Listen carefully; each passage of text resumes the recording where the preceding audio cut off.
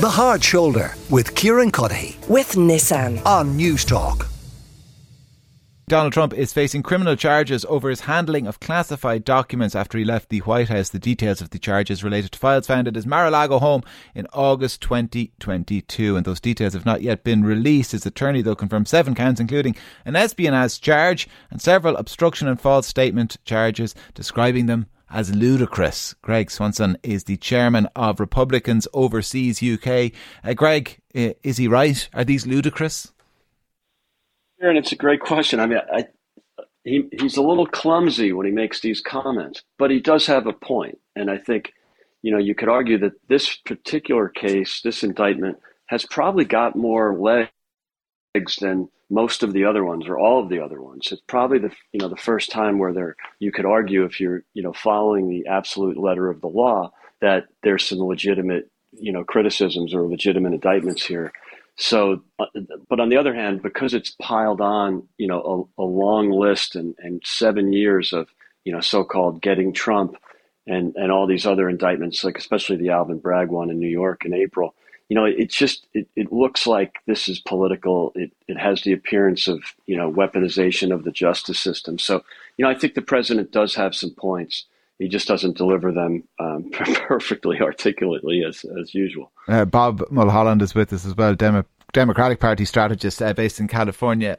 Bob, is that the issue for Democrats, that perception is reality, and whether you think this is good or bad? If the perception is that it's kind of politically motivated, then it is for enough people.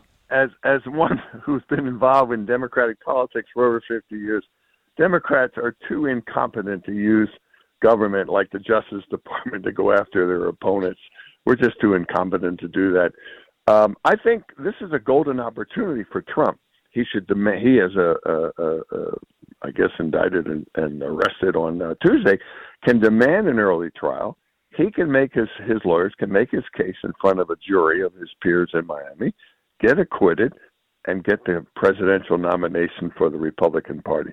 This is a golden opportunity for Trump. Now, Governor DeSantis of Florida is probably one of the happiest people in America today, thinking that, hey, I'm DeSantis and I'll be in Iowa and New Hampshire, and Trump will be stuck somewhere meeting with lawyers. But I see it politically good for Trump. All he has to do is convince 12 jurors that the government has mishandled the charges, that he really handled the classified documents very well, as any former president can do. And we'll see where it goes from there. But I would demand an early trial. Greg, might it play into Donald Trump's hands? Oh, absolutely. And hi, Bob. Always good to talk to you. I think Bob has a point. And you look at what happened with the Mar-a-Lago raid last August. Prior to the raid, he was up 9 over DeSantis. After the raid, he was up 39. Now, I don't think he's going to pick up 30 points after the indictment, but it'll definitely help him. It helps him in the primary process. You saw the bump he got after the Alvin Bragg indictment. So, then the question is, do they apply these standards to President Biden and to the Biden family? That's another kind of, perception that people might have. Although surely they're not getting those cases or issues aren't getting quite the attention. But I think Trump likes it that way. He likes the attention. This keeps him in the news cycle. And as I said, with both the raid on Mar-a-Lago and the more recently the Alvin Bragg indictment, this actually helps him, at least in the primary process. I don't know that it helps him in the general, and I think Bob might agree. Bob, one of the complaints I know made back in 2016 was that from people who are in opposition to Donald Trump within his own party during the primary process and then in the general election, supporters of Hillary Clinton, was that he just sucked up so much oxygen, all the oxygen in the room, in terms of television coverage and newspaper coverage and radio coverage. I mean, this is the start of that process again, isn't it? Yeah, former governor of New Jersey, Chris Christie, who announced for president earlier this week, he used some kind of term about that Trump can't take himself away from a mirror, and Trump has always been that way. He just loves seeing himself, especially in New York City with those tabloids. He made up things.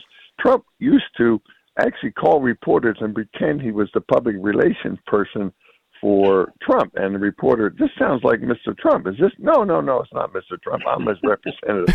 So all life is Trump has been mirrors after mirrors after mirrors.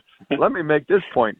All the political charges by the various Republicans in the House and Congress generally, deep down they all wish Trump would disappear. But Trump's defense lawyers in a real trial this year or next year will not be arguing that, this is all political. They're going to have to make their legal case. And again, all they need is at least one juror to walk and get a mistrial. So we'll see how it happens. But Trump does suck up. And it's tragic for this country.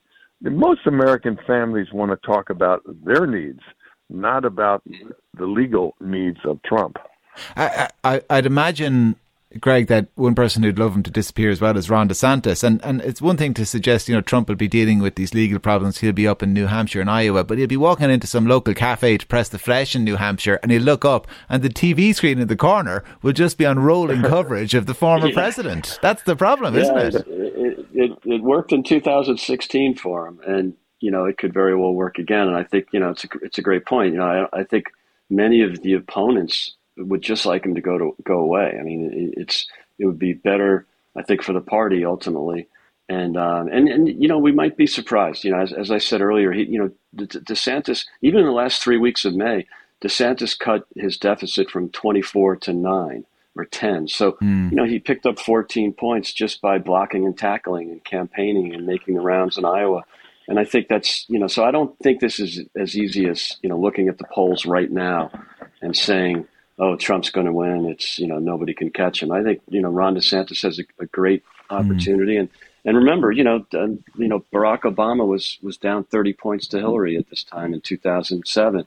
And, the winners of the Iowa caucus for the last three winners for the Republicans, Rick Santorum, Ted Cruz, and Mike Huckabee, they were all polling at 3 or 4. In June of the prior year, and they all won Iowa. That's a good pub quiz question.